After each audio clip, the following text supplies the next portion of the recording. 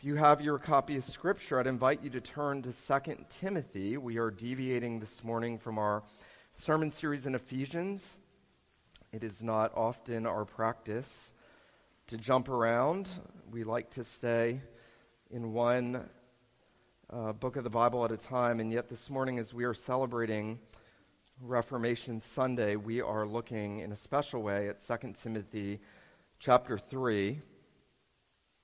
I want us to focus in specific on verse 16 down to chapter 4, verse 5, but for sake of context, we're going to begin in 2 Timothy chapter 3, verse 13, and we're going to read down to verse 5 this morning, 2 Timothy 3, 13 to 4, verse 5. As you're turning there, and I know you're going to find it helpful to have your own copy of Scripture open this morning so that you can be reading along with me, I would just point out that if you want to find in God's Word the section of God's Word that treats the nature of God's Word, what it is, what Scripture is, and why it's so important, and how God wants it propagated, this is the passage to which you come. The Apostle Paul is at the end of his life. This is arguably his last letter that he wrote of the 13 letters that he wrote in the New Testament, and tradition has it that he is going to be martyred very soon after he wrote this letter. He knows that his time is coming. He speaks of his death in this about being poured out as an offering. He knows that he has run his course well.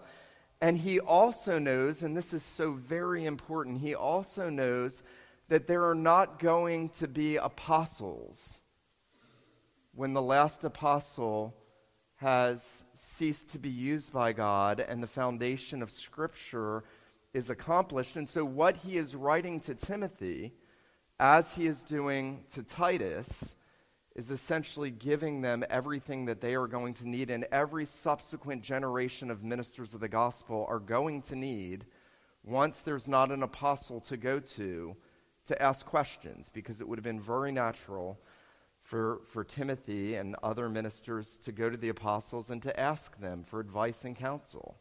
And so this letter carries enormous weight in the purpose that it serves in giving us everything that is necessary for pastoral ministry once the apostolic foundation is laid and the apostles have finished the work that Christ has done through them. And so with that in mind, I want us to read 2 Timothy 3, 13 through 4, verse 5.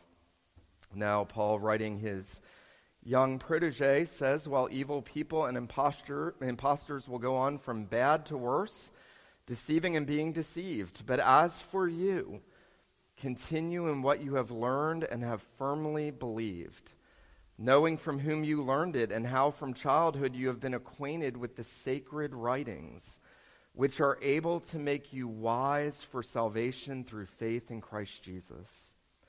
All Scripture is breathed out by God and profitable for teaching, for reproof, for correction, and for training in righteousness, that the man of God may be complete, equipped for every good work.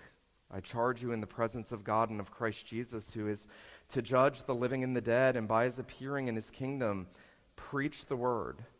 Be ready in season and out of season, reprove, rebuke, and exhort with complete patience and teaching, for the time is coming when people will not endure sound teaching, but having itching ears, they will accumulate for themselves teachers to suit their own passions, and will turn away from listening to the truth and wander off into myths.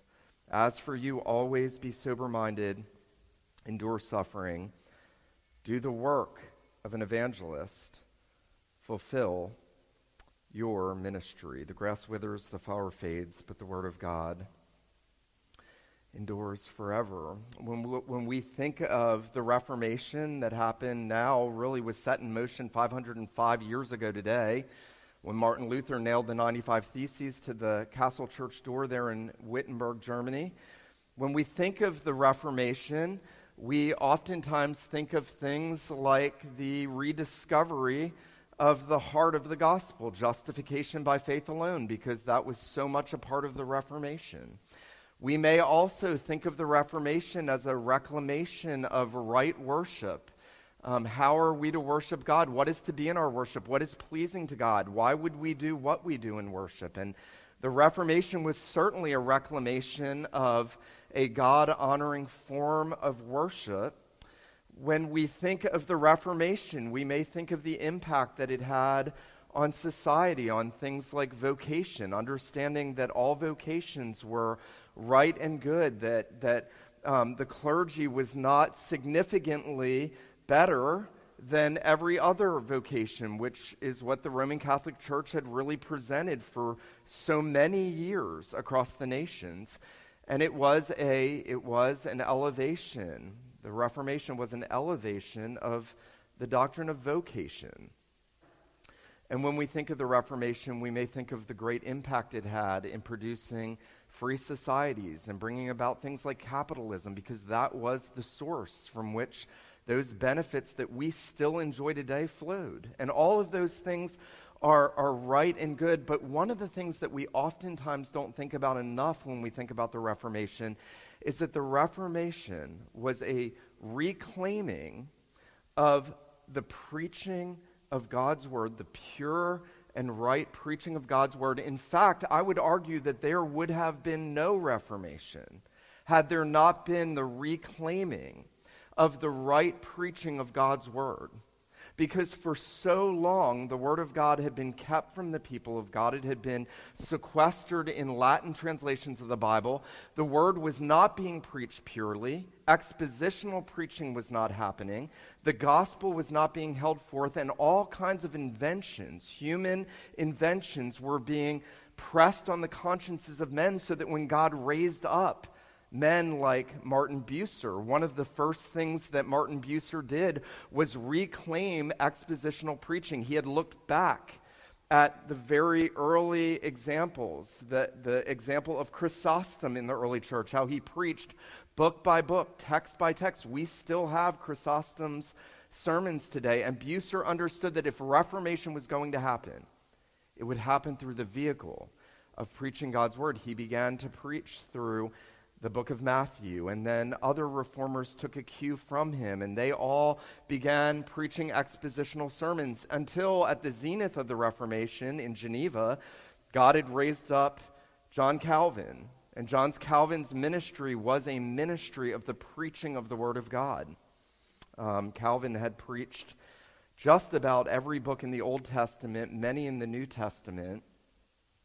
And thankfully, he had hired a transcriptionist by the name of Denis Raguenier, who transcribed many of his sermons, many of which we have still today in English translations by God's grace. And I may have told you this at some point. It was John Knox sitting under Calvin's preaching of Ephesians. And when he died, he had a copy of Calvin's sermons on Ephesians by his deathbed, marking how enormously impactful that was. He would carry that Reformation back to Scotland because he was so impacted by Calvin's pulpit ministry. Now, let me say this morning, not everyone loved Calvin's ministry. In fact, Calvin will be driven out of Geneva in 1538. The people will start to name their dogs after him. They hated John Calvin, which is almost always what happens with faithful ministers of the gospel. The people get tired and start to hate them, and then realized what they had lost and begged him to come back.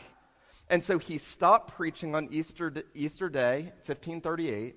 He had no desire to go back to Geneva. It was Farel who had brought him there, who begged him to come back. Calvin reluctantly comes back, and between 1538 and September of 1541, he had not been in Geneva. He stepped back in September of 1541, and he went on to the next verse from where he had left off, as if he had not missed a beat. That's amazing. John Calvin picked up right where he left off, as if he had been there the whole time preaching God's word.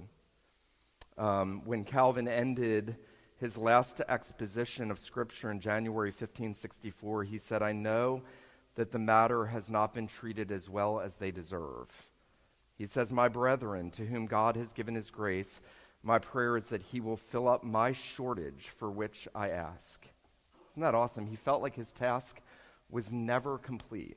There was always more to teach. There was always more he could have said, and he could have said it better.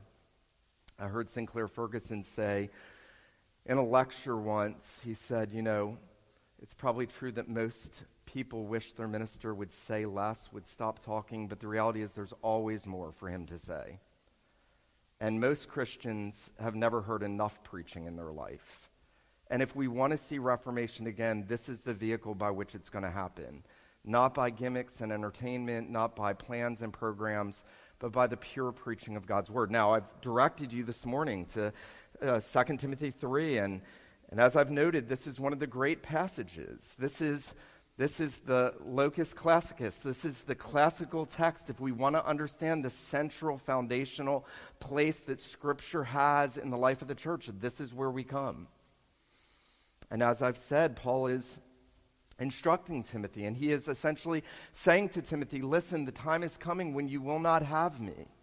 And I'm going to give you and every subsequent generation of ministers everything that you need in the previous letter, in this letter, and in Titus. We call those the pastoral epistles. And it's very interesting that if this is indeed Paul's last letter, and it is the last of the pastoral letters, and it is the final thing that Paul is going to say as he passes the baton on to Timothy, then it ought to be self-evident to us that the final thing he says in this final letter carries the most gravity. It is the center of gravity for what ought to be central in the church. And so here in this final section and in this final chapter, Paul is going to talk about the primacy of the preaching of God's word. Now, he's going to do two things I want us to focus on here this morning. First, he's going to tell us about the nature of Scripture, and then he's going to tell us about the means of the propagation of Scripture, the nature of Scripture, and then the means of propagating Scripture. Well, notice verse 13. Paul is going to have these statements where he is going to talk about what is the greatest threat to the continuance and the health of the Christian church. And in almost every case, the great threat, the really great threat, is not the persecution that comes from without, it's the false teaching and the error that circulates within. It's very interesting as you look at Satan's tactics in the New Testament. They go from things like demon possession during the earthly ministry of Christ to what Paul will call doctrines of demons in the later letters, as if Satan has shifted his tactics. And notice what Paul says in verse 13 of chapter 3. Notice this. He says, evil people and impostors will go on from bad to worse, deceiving and being deceived. And notice over in chapter 4, notice verse 3, the time is coming when people will not endure sound teaching. They will accumulate for themselves teachers to suit their own passions and will turn away from listening to the truth and wander off into myths. Now, I want to say this morning. Don't think that you are so sophisticated in the 21st century, in all that you think you've learned and known, as to think that we cannot fall into the danger of being deceived by false teaching. That would be a naivete you want to avoid with everything in you. Every one of us, if we are not holding fast to the Scriptures, are in danger of being moved away from the Scriptures. Every single man, woman, boy, and girl in this church. There's a lot of conversation today about why people are deconstructing, why children aren't still in the church, and maybe if we had this and this. There's one simple answer: because people stop holding fast to the truth of God's word, and they allow themselves to be led into myths, into falsehood, into error, and they do it volitionally because Paul says they want to do it. Paul actually says here that, notice back in chapter 3, verse 1, understand this, that in the last days, and he's talking about right then, he's not talking about some future event. The last days, Christ has come. He's brought the last days with him. In the last days will come times of difficulty. People will be lovers of self, lovers of money, proud, arrogant, abusive, disobedient to their parents. Does this sound familiar, by the way? This is everything in our culture, and it was everything in his. ungrateful, unholy, heartless, unappeasable, slanderous, without self-control, brutal, not loving good, treacherous, reckless, swollen with conceit, lovers of pleasure rather than lovers of God, having the appearance of godliness, but denying its power. Now, if that's the condition of men and women in this fallen world, and it is, then you can understand why they want to heap up teachers that are going to tell them what they want to hear, rather than listening to the very word of God rightly proclaimed. So notice that as Paul has set out that as the backdrop, evil people will go on from bad to worse, deceiving and being deceived. Notice what he says, verse 14, to Timothy, "As for you, continue in what you have learned and have firmly believed, knowing from whom you learned it, and how from childhood you have been acquainted with the sacred writings which are able to make you wise for salvation through faith in Christ Jesus." Now, Paul knows Timothy's character. He knows that Timothy is a man of the word. He knows that Timothy is a man who loves truth. He knows that Timothy has been raised to know and to love the truth. By the way, I want to say this as an aside this morning. The instrumentality of parents and grandparents who teach their children and grandchildren the Word of God can never be estimated as to its value and worth. You can never overestimate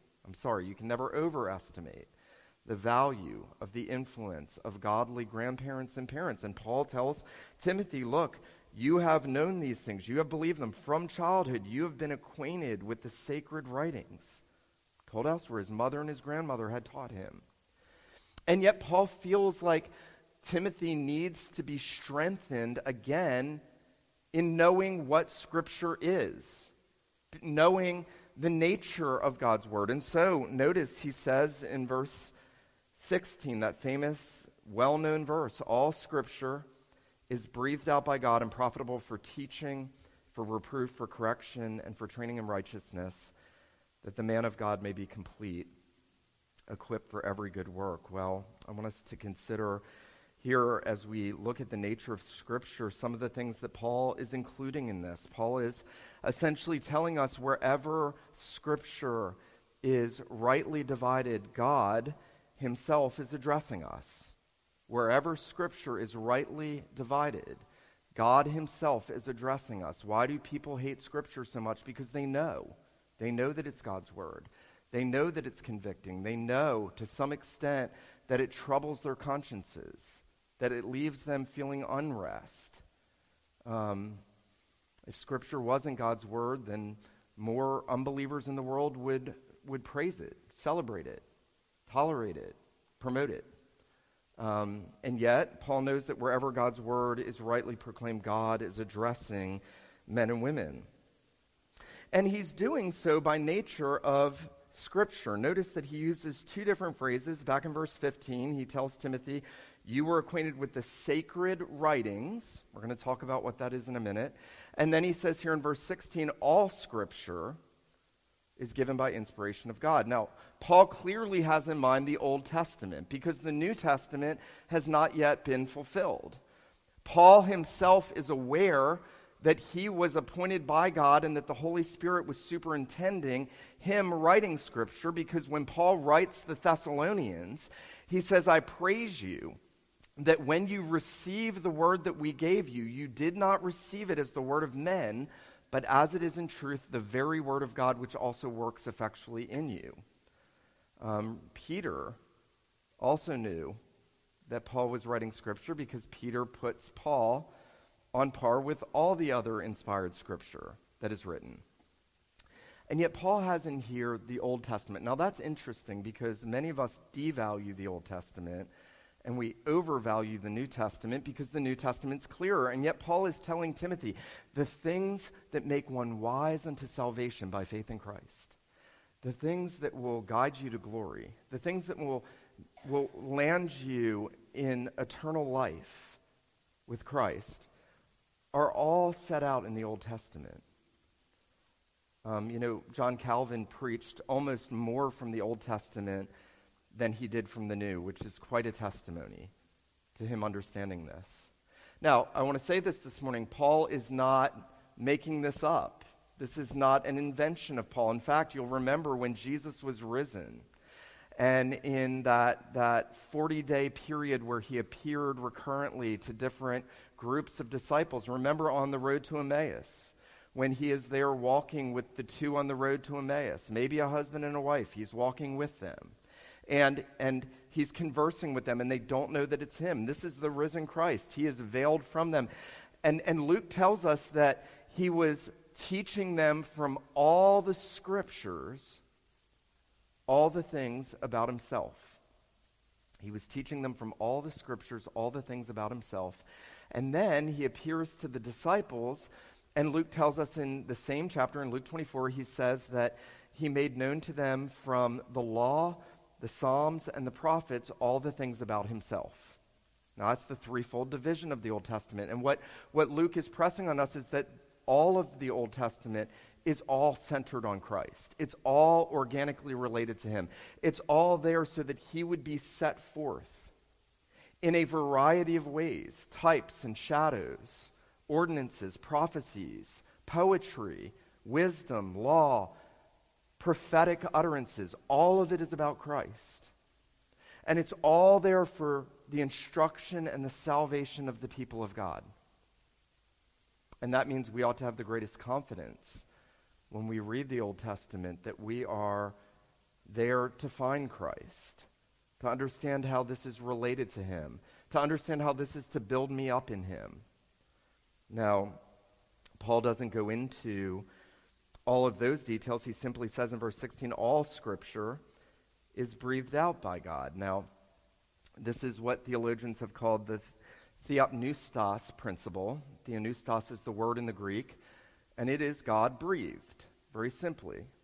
It is a very rare Greek word in its usage, and is the only time it ends up in the New Testament. It's called a hapax legomena. It's the only use of this word in the New Testament, and it carries with it the entire doctrine of the inspiration of Scripture, that Scripture is inspired by God. Now, we sort of are at a loss to understand the weight of this when we hear the word inspiration, because we tend to think, hey, I really like that song. It really inspires me. I really like that person. They really inspire me. That's not the theopneustos principle Paul is talking about. In fact, if we could redeem an English word and put it right here in the place of inspired, it would be the word expired. God has breathed out Scripture. He hasn't breathed inspiration into Scripture. He has breathed out the Scripture. The Scripture doesn't become God's Word. It is God's Word. It is the very breath word of God. And it comes to us in a variety of ways. The writer of Hebrews tells us in the first verse of the first chapter, God, who at various times and in various ways spoke in time past to the fathers by the prophets, has in these last days spoken to us by his Son. He inspired all of his words, sometimes through dreams, sometimes through visions, sometimes through other forms of revelation by which God worked in a variety of human authors to give us a perfect revelation of God. Theologians call that the plenary doctrine of Scripture. In all of its fullness, all of the Scripture has been breathed out by God. Now, why even labor this point? Because if we try to go on and talk about anything else related from Scripture, if we go on to talk about anything else and we don't believe that, we are in a very dangerous place. Because that is the very anchor of everything else that flows from this. The late John Murray, I love this. I listened to a sermon by him as a young Christian, and he said if you knew that God was going to speak in a field today and you told everybody God at 5 o'clock is going to speak audibly, you'd have half of creation going out to that field trying to hear God. And yet every time Scripture is read, God is speaking. God is speaking. Every time Scripture is read, God is speaking. Every time God's word is rightly divided, God himself is addressing us. It is more clear than the audible voices we make, because the writer of Hebrews tells us that the Word of God is living and active. It is sharper than any two-edged sword. It pierces into the very division of soul and spirit and joint and marrow. It is a discerner of the thoughts and intents of the heart. Think about that. The living God, in whom we live and move and have our being, speaks into the very depths of our souls, into places in us that we could never even explain fully. And it lays bare all things. It lays everything bare, all of our thoughts, all of our words. On Judgment Day, I had a friend that used to say to me, it's going to be like a sacrificial lamb cut open and everything's going to be exposed. And the Word does that. But the Word does that so that it might make us wise unto salvation. Notice that Paul is emphasizing back at the end of 15 that the Scriptures are able to make you wise for salvation through faith in Christ Jesus. That is the central focus of God's Word, is to make you wise unto salvation by faith in Christ. Now, Paul is saying more than just Scripture is inspired. He's saying it's authoritative. Notice this. All Scripture is breathed out by God, verse 16, and profitable for teaching, for reproof, for correction, and for training in righteousness. There is an authority to God's Word. I have no intrinsic authority as a pastor. The only authority I have in the office that God has placed me is God's Word. That is the sole authority. As much as I want to tell you, you cannot like Alabama football. Shame on you if you do. I have no authority to bind your consciences. As much as I want to walk up to that precipice, I can't do that. I can only tell you what God's Word says, and God's Word is authoritative in all the ways in which it works. Notice Paul first says for teaching, for doctrine, or instruction, because that's the first thing. If and there are ministers that try to do this, they love to focus on the word rebuke, reproof, and correction. Sometimes you get the sense, especially in Reformed churches, reproof and correction are central. No, instruction is central. Teaching, doctrine is central. You can't correct people if they haven't been instructed. That's why that comes first. And all of the doctrines that God has breathed out in His Word, they all bear the divine authority. How do I know that justification is by faith alone in Christ alone? Because God's authoritative Word says it. How do I know how I'm to worship God the right way? Because God's Word authoritatively reveals it. How am I to know how I am to love my wife and lay down my life for her as Christ did the church? Because God's Word reveals that. How do we know what we're supposed to do with our children? Because God's authoritative Word teaches us. How do we know that Christ is going to come again? Because the authority of God's Word makes that very clear. And so God's Word is authoritative, and it works out in the ways in which we are instructed, we are reproved, we are corrected, and we are trained. Now, we have seen that Paul touches on inspiration, and then he has moved to authority. And now, and I want you to listen very carefully, now he moves to sufficiency. This is so important. He moves to sufficiency. He says that the man of God may be complete, and the Greek word might be better translated thoroughly equipped for every good work. I want to say this morning. There is only really one thing that I need to fulfill the ministry God has given me, and that is Scripture. It is sufficient. The minister of the gospel has been given one thing. I know we also have sacraments. I know we have discipline. I know we have church government. But the Scripture, Paul says, is thoroughly complete. It is enough. If I got up here this morning and we had come to worship and we were about to enter into the worship service and we came to the call to worship, and instead of reading Psalm 111, I decided to read you my favorite passage out of Aristotle. I hope you would drive me out of this church, because you don't need Aristotle. You don't need the many voices. It's not saying you can't learn things from them, but for the church, for those things that make us wise unto salvation, for those tools God has given ministers to labor in the church, the Scripture and the Scripture alone is sufficient. This was the big principle of the Reformation. You see, the Roman Catholic Church would say, yes, we believe Scripture is inspired. We believe it's authoritative. We do not believe it's sufficient. And so they put Scripture on par with the magisterium, with tradition, with the Pope, with the church, and it was all equal. And in our day, it is very common for even professing believers not to understand this and to put sociology or archaeology or any number of other things on par with Scripture, and so diminish the sufficiency of Scripture and say, yes, but you need this and this and this and this. And I am here this morning to say, no, you do not. To make you wise unto salvation, Paul says, the Scriptures make the man of God complete, thoroughly equipped for every good work. I was in a church once that my parents attended, and the minister was sort of starting to peddle the word. He was telling lots of stories and just making things up, and just, I don't even know. It was a weird season. And it was a PCA church, and my dad, much to my embarrassment at the time and much to my admiration now, had a meeting with the pastor, and he took his Bible and he said to that pastor, you have one job and only one job in this church, and that is to preach this book rightly, pervasively, and not to deviate from it.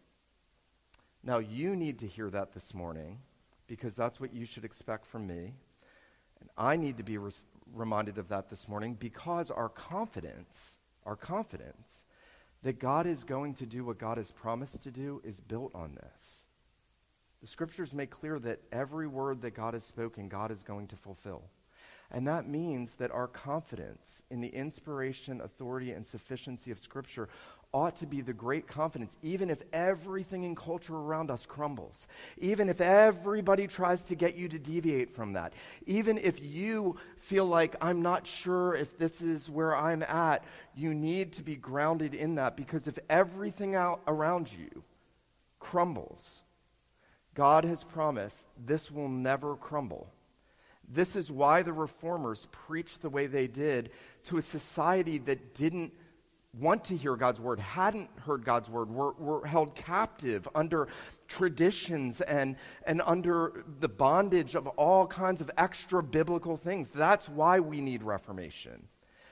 And our confidence is that comes through the ministry of God's word. Well, secondly, I want us to consider the means of propagating Scripture. Notice that as we move into chapter 4, Paul now turns to Timothy and he gives him an admonition. He says, I charge you in the presence of God and Christ Jesus, who is to judge the living and the dead, and by his appearing in his kingdom, preach the word. Preach the word. Be ready in season and out of season. Now, I've already mentioned that Sinclair Ferguson said that it's probably the case in most churches that the people wish their pastor had less to say, but there's always more to say. Calvin felt his inadequacy at the end of his life, that he had not done the best job he could do, because there is so much in Scripture. And so the preaching of God's word becomes the central vehicle by which the truth of God takes root in the lives of the people of God. That's true for you right now. I can't see into your heart.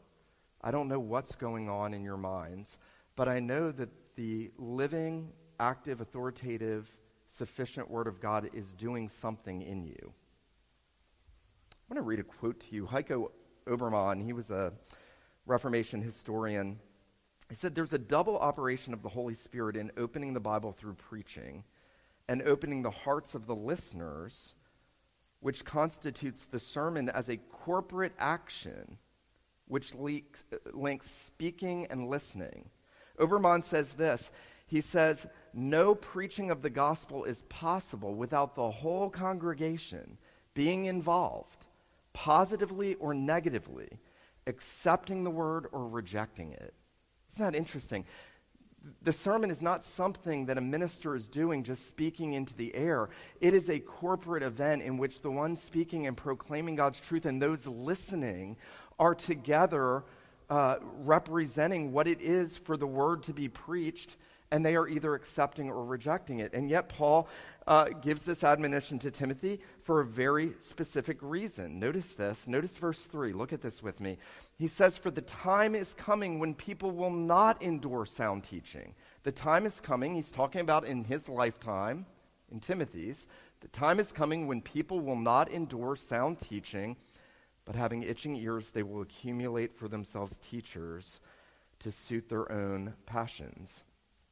You know, one of the really interesting things about this right here is that the apostle has essentially said to Timothy, there is a day coming when people will not want to hear God's word proclaimed. And he's saying, what is the answer? What is the answer? When the people don't want to hear God's word, the answer is the preaching of God's word. Paul is saying, when everyone around us wants to cast off the preaching of God's word, the answer is not to try to entertain people better. It's not to try to build bigger buildings. It's not to try to formulate some method or plan that will get people into the church. The answer is exactly what they don't want. Paul says they are not going to want sound teaching. Preach the word. Isn't that awesome? That is God's remedy when people don't want to hear the word. I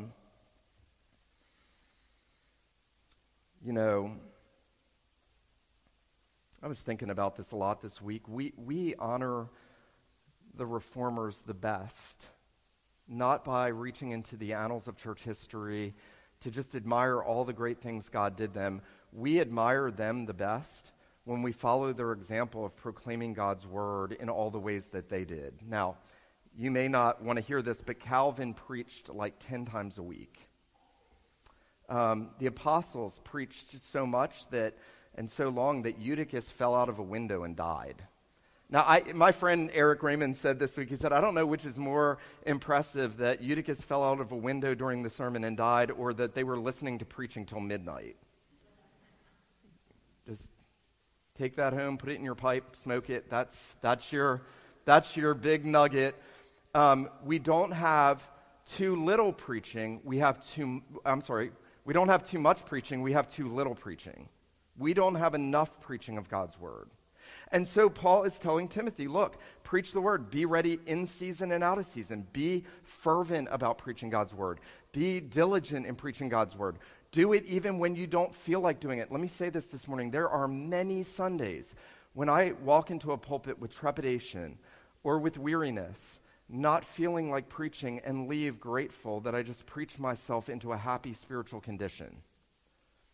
And that's what Paul's telling Timothy. There are seasons, there are times when ministers are going to grow weary, and he knew Timothy's disposition, and he says to him, be ready in season, out of season, reprove, rebuke, exhort with complete patience and teaching. Now, I want to say this. No minister of the gospel will ever preach a sermon that he feels was proclaimed well enough. Stepping down after preaching is often one of the most discouraging psychological experiences ministers ever have. And yet, there's a confidence that we can have that if God's word is being faithfully proclaimed, that God is accomplishing his purposes. Now, I love this quote. Martin Luther, you've probably read this. He was asked how he brought about the Reformation because he was the one God really used at the beginning. And Luther said this, listen to this. He said, I simply taught, preached, and wrote God's word, otherwise I did nothing. And while I slept or drank Wittenberg beer with my friends, the word so greatly weakened the papacy that no prince or emperor ever inflicted such losses upon it. That's awesome. Luther said, I taught, I preached, I translated scripture, I drank beer with my friends, and the papacy had a bigger blow than any nation could put on it. That's awesome. If you don't think that's awesome, you're missing something. That is awesome. And God, the living God, still wants to do that today. You know, I sometimes fear that as we look at all the falsehood that's out there, that the people of God start to lack confidence that God is going to produce and do what he does through the preaching of the word. That's why we don't have more faithful preachers. You know, I sometimes have to come to the sad realization that there are many, many, many men in Protestant pulpits who are peddling God's word and who desperately need to hear what the Apostle Paul is telling Timothy here and to get on board with that.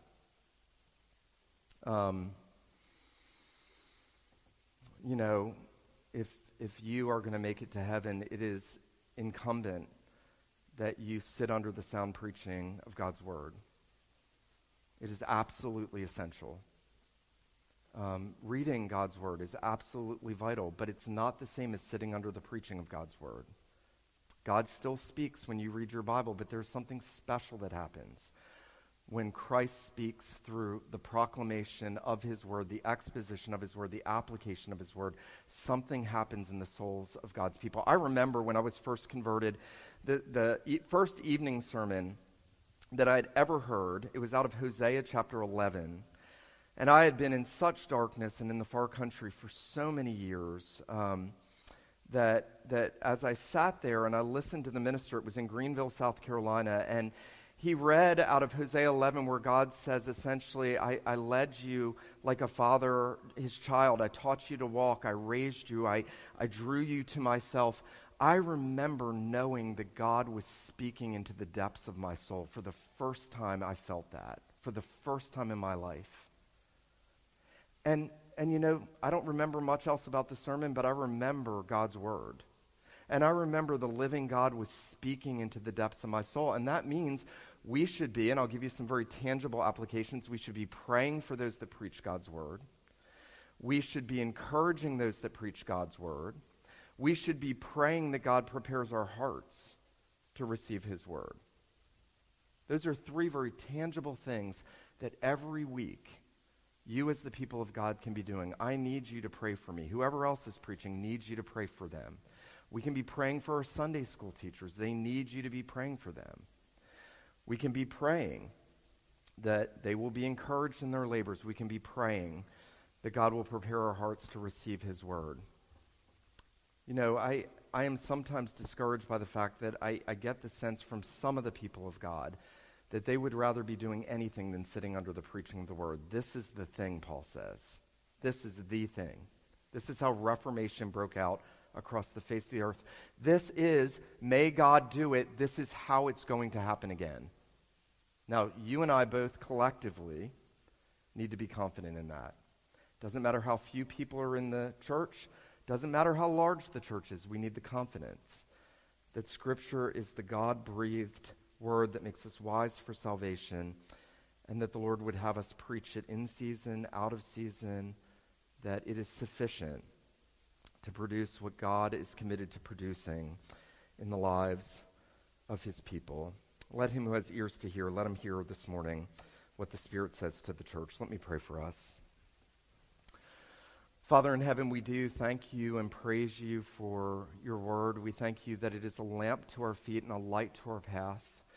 We do ask you this morning that you would make us a people who love your word more than we do, that you would give us confidence that it is breathed out by you, that it is authoritative in all its parts, that it is sufficient for the work of gospel ministry, that Christ crucified and risen is held forth in all of the scriptures, and that you have appointed it to be proclaimed to accomplish your purposes in the nation. Our God, we would ask that you would send Reformation again. We long to have that in our own souls. We long to see it in our church. We long to see it in Charleston.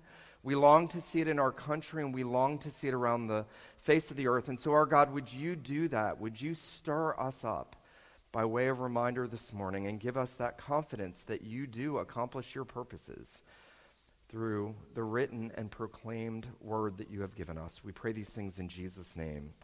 Amen.